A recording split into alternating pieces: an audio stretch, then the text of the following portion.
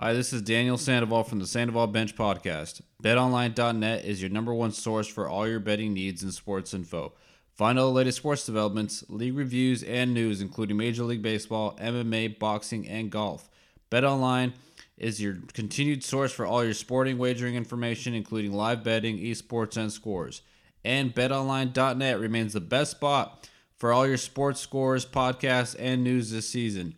BetOnline.net is the fastest and easiest way to check in on all your favorite sports and events. Head to the website today or use your mobile device to learn more about the trends and action. BetOnline, where the game starts. That's BetOnline.net.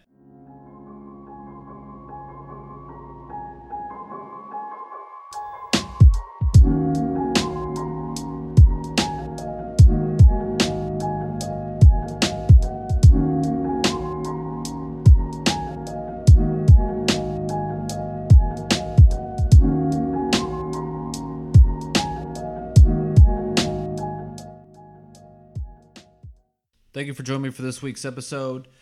You're listening to Sandoval Bench Podcast. For this week, I wanted to talk about NBA free agency that will start tonight at 6 p.m. Eastern Time. Miles Bridges, the DeShaun Watson situation.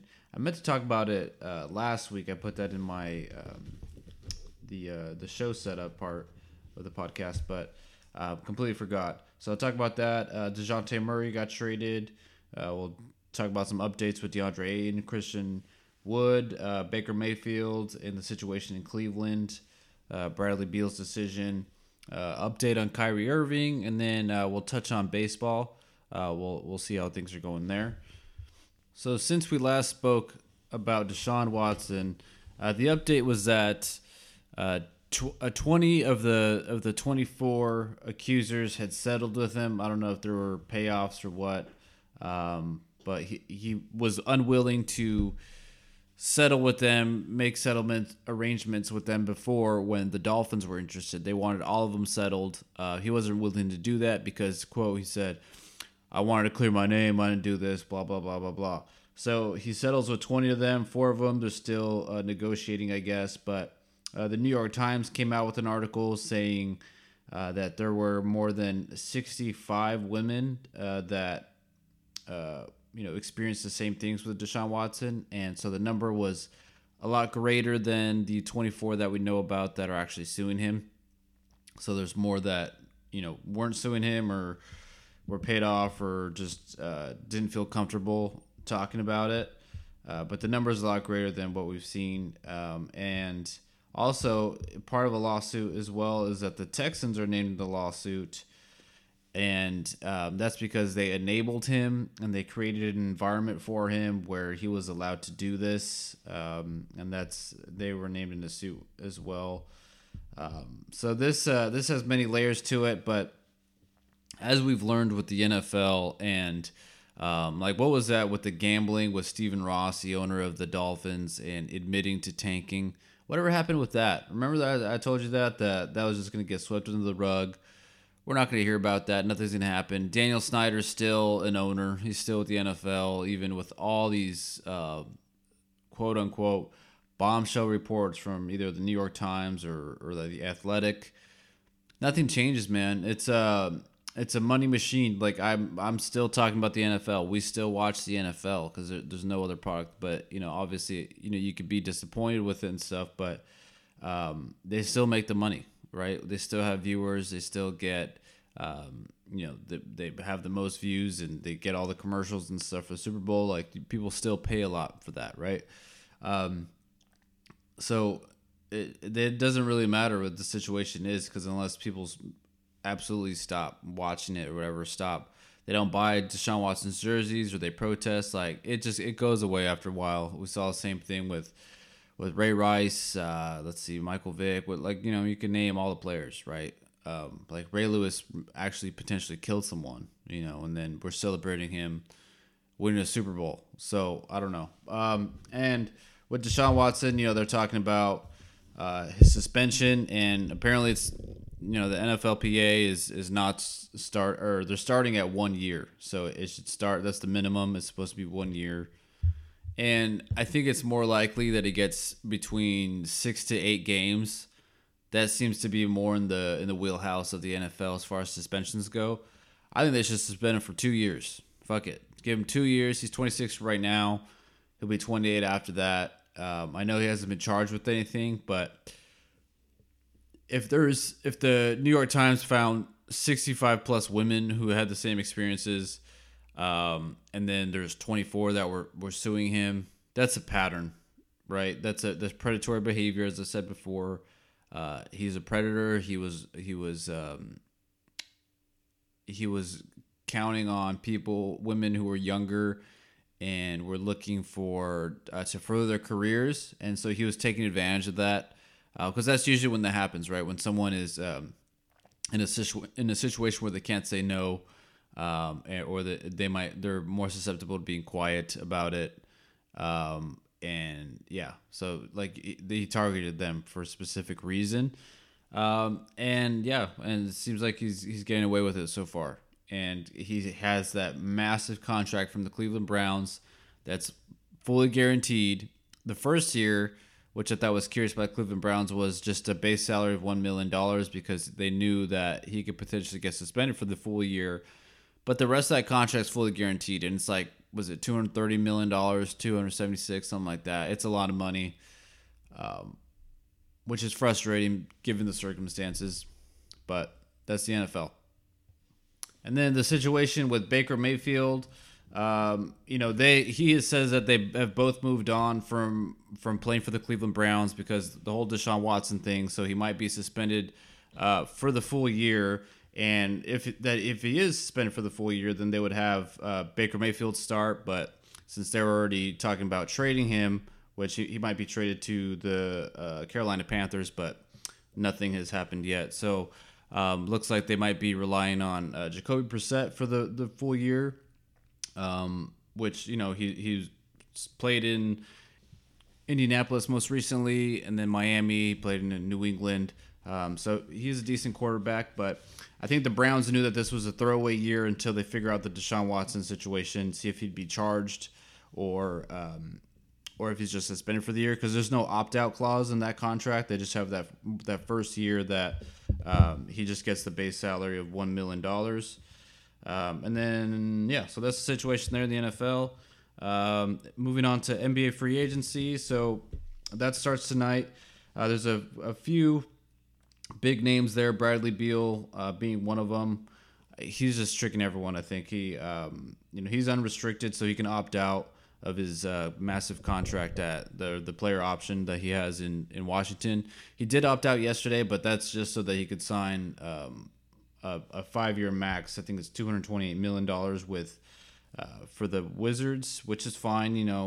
It's hard to say no to the $220 million. Jalen Brunson, he is slated to leave the Dallas Mavericks. He might be going to the New York Knicks, apparently for 4 years, $100 million. But that's because the New York Knicks have been trying to get Jalen Brunson for some reason. He's a good player, but that's a typical Knicks move. You're overpaying for an average player when you could have had a number of players who are better than Jalen Brunson. But if you read the tea leaves there in that situation, they hired his dad on the coaching staff like 3 weeks ago, and his dad is also his advisor / agent, so there's some conflict of interest there. So he's definitely going to the New York Knicks, though. And then Zach LaVine, he's also unrestricted. And there's always a bunch of reports about the Los Angeles Lakers being interested in everyone. Like now they're interested in Zach LaVine. They were interested in who else were they? Just every player who might get traded. They wanted Kyrie Irving, which I'll touch on the Kyrie Irving situation here soon. But with Zach LaVine, he's expected to re-sign with the Chicago Bulls for a max contract there. So they'll keep the core of Vucevic, DeMar DeRozan, and Zach LaVine. James Harden, he had a $47 million option, and he opted out. I guess he wanted to, which this was a good move by him. I never thought that he would do that. He opted out so that they could restructure his contract and take $10 million less so that the 76ers can build a better roster around him and Joel Embiid, which is good. But it seems like they're going to bring in PJ Tucker for a 3-year deal, which is kind of weird because he's already 37. So at the end of that contract, he's going to be 40 years old, and he's not really a scoring option. He's more physical defensive presence. But I don't know that the Sixers had a window there, and now they're just trying to make desperate moves to save the prime of Joel Embiid. So we'll see how that goes because they had the opportunity to keep Jimmy Butler, but then they kept Tobias Harris over him instead. And then now they're going to trade Tobias Harris. So that's just still a mess in Philadelphia there. And then Bobby Portis is also opted out because he's going to re-sign with the Milwaukee Bucks for, I think it's going to be like a 3-year deal. So he's going to get more money to stay with Milwaukee, which I think he'd be dumb to leave there. Patty Mills, no one cares about Patty Mills there. He was awful in Brooklyn. And then DeAndre Ayton, he's still restricted. So if they want to move him, it would have to be in a sign and trade deal. I know Detroit was interested, but then they kind of backed off after the draft. And the thing with DeAndre, it's like he's pretty limited in what he can do offensively. He's not the best rim protector. He doesn't shoot 3-pointers outside. He doesn't have a strong interior presence there. So he can't be a number one guy for sure like Joel Embiid. He doesn't have like the passing or the skill set of a Nikola Jokic. I think he's more like a number 3. Maybe he could be a number 2 in a playoff team, but that's about it. And then Miles Bridges was also a restricted free agent.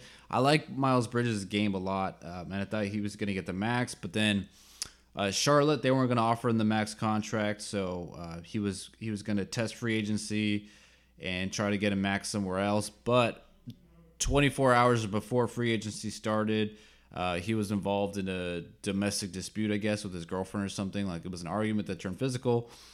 So then he turned himself in. So he might not even get signed during free agency. He couldn't hang out and chill for a day. So he completely fumbled the bag, and we'll wait and see what happens from these potential charges. But not a good look at all. And then the Kyrie Irving situation, he kind of, I don't know if he fooled everyone. I don't think the situation's over yet with Kyrie Irving. He was rumored to want to opt out, and then the Brooklyn Nets they gave him permission to seek a trade on his own, and then he gave him a list of teams, and it was Miami Heat, the Sixers. The Sixers didn't make sense because James Harden is on the team, and they just played together in Brooklyn and hated each other in Brooklyn. Then he said the Clippers and the Lakers, right? But I think more so it was about leverage. But he realized he didn't have any leverage because the only team who was actually calling the Nets interested in a sign and trade was Los Angeles Lakers, because the Lakers are in a desperation mode right now, try to use whatever's left of LeBron's career.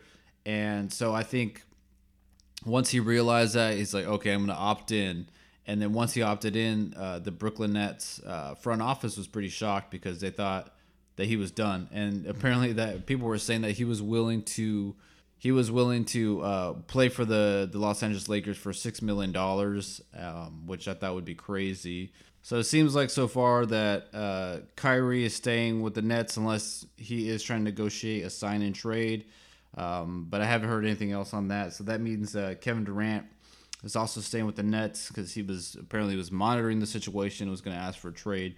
But I don't know where he would even be traded to, because the return it'd probably be one of the largest in NBA history. So you'd have to look at what kind of teams have the draft capital and certain players to be able to trade for a guy like Kevin Durant. So I thought of the Oklahoma City Thunder because of how many first round draft picks they have. Maybe, I don't know, even like Boston Celtics if you got rid of Jaylen Brown and Marcus Smart and a few of those draft picks. But so they don't seem to be leaving there. There seem to be a lot of talk there. I never mentioned the Christian Wood trade. Christian Wood was traded to the Dallas Mavericks. I like the trade. I think he has more of a maturity thing to go through, but offensively he's really good. He can shoot the three. He has pretty good post moves for his game. He has an interesting career arc so far. But that should put Dallas still at that 3 spot since they are losing Jalen Brunson, who was their second best player. So I expect them to make some moves here when free agency starts tonight. And then DeJounte Murray was traded from the San Antonio Spurs to Atlanta Hawks, which it was kind of a weird fit because Trae Young is already the ball dominant point guard there. He has one of the highest usage rates in the NBA, and DeJounte was already running the offense in San Antonio. So I'm assuming their plan there is to have Trae Young more off ball so that there's better ball movement and better flow in the offense, since he does a lot of isolation basketball, and then he just passes it to Bogdan, and then he does his thing, and there's no flow to the offense, and that's why they weren't able to bounce back after they went to that Eastern Conference Finals that one year, and then last year they didn't even make the playoffs, or they did make the playoffs, but they got swept. So I thought it was an interesting trade because DeJounte Murray has 2 years left of his contract, and then he's going to want to get paid, so he's going to want to get the max contract. So I think, having 2 years to play around with the lineups and see if they could actually coexist together, starting, I think that's enough time to see if it works or not, and then they can flip them, turn them around, and trade them somewhere else, or actually give them the max contract, because they're still trying to trade John Collins, who had issues with the way Trae Young plays and the way that their offense flows, because he doesn't get as much touches as he wants. I was surprised that San Antonio didn't take him back, but San Antonio is in a full rebuild right now. They want to get that French prospect. His name's like Wembanyama or something like that, but he's a 7-footer. He's only 18 years old, and he plays for the same French basketball team that Tony Parker owns. So I feel like there's a connection there, and they're tanking to get him first overall next year when he's eligible. So I guess a smart move by them, and Greg Popovich, by all accounts, is still coaching. But I don't think this DeJounte Murray trade puts the Atlanta Hawks top 4. Maybe they could be a 6 or 7 seed again. They just have to figure out that roster. They need to get better on defense. This makes him better on defense because he can guard the 2 or guard other point guards and stuff. But it starts with Trae Young. If Trae Young's not able to elevate his guys, then they're going to be in the same situation year after year. So they're one of the deepest teams in the league, and they have a really good roster. So I don't know how they haven't been able to put it together yet. But San Antonio got back 2 unprotected first-round picks, which is that's a pretty good return because not a lot of teams are willing to do that. So switching over to the MLB, haven't talked about baseball in a while. So far, the Yankees are still the best team in the league at 56-20. Aaron Judge is having an MVP type season. He's finally fully healthy, leading the league in home runs, and they've been pretty unstoppable so far. He is looking to get a contract this next season, so he's eligible for free agency.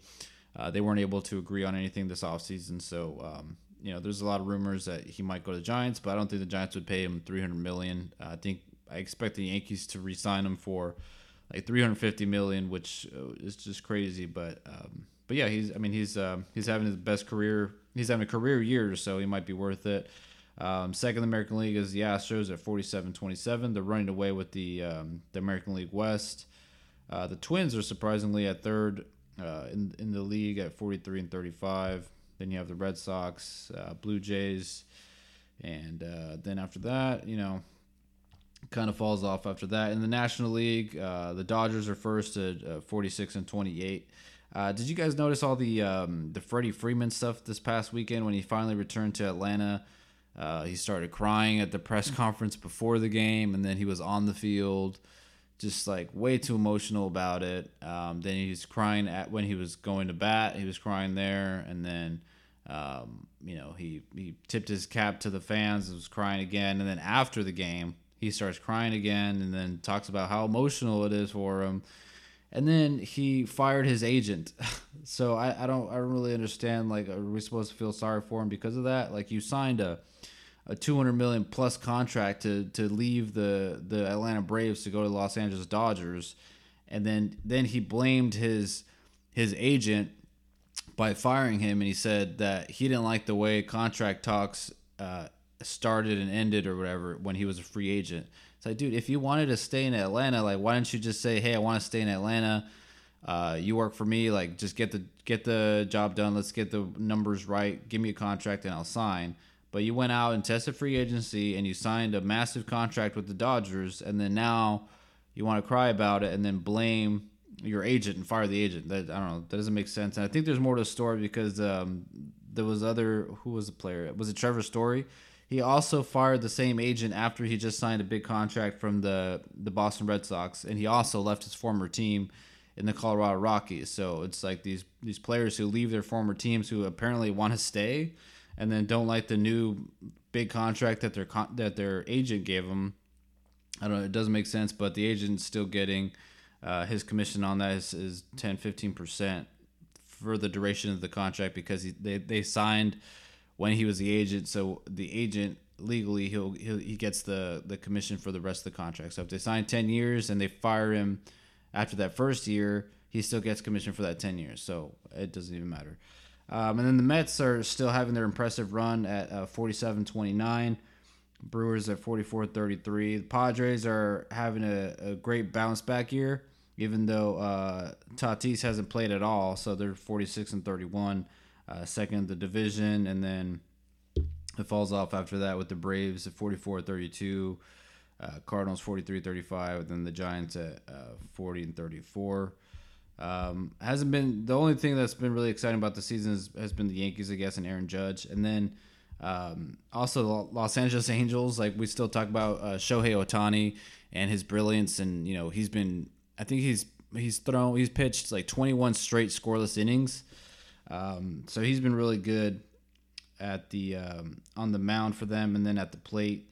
I don't with the Angels. I don't know what the problem is with them. They have the talent, but like they have superstar players, but they just can't win. They're 37-41, and I had my whole thing on Joe Madden a couple weeks ago. They ended up firing him like 2 days after I recorded that episode. There's just still the same old Angels. I know Shohei Ohtani is a free agent, I think, next season. And there was reports that he wants to go somewhere else. He's going to end up wanting to win. So I don't even know how the Angels signed him in the first place, but I would look out for the Giants for Shohei Ohtani. But the only thing that turned him away was that when he did visit San Francisco, he got scared when he was downtown and he felt uncomfortable, and that's why he didn't sign with the Giants at all.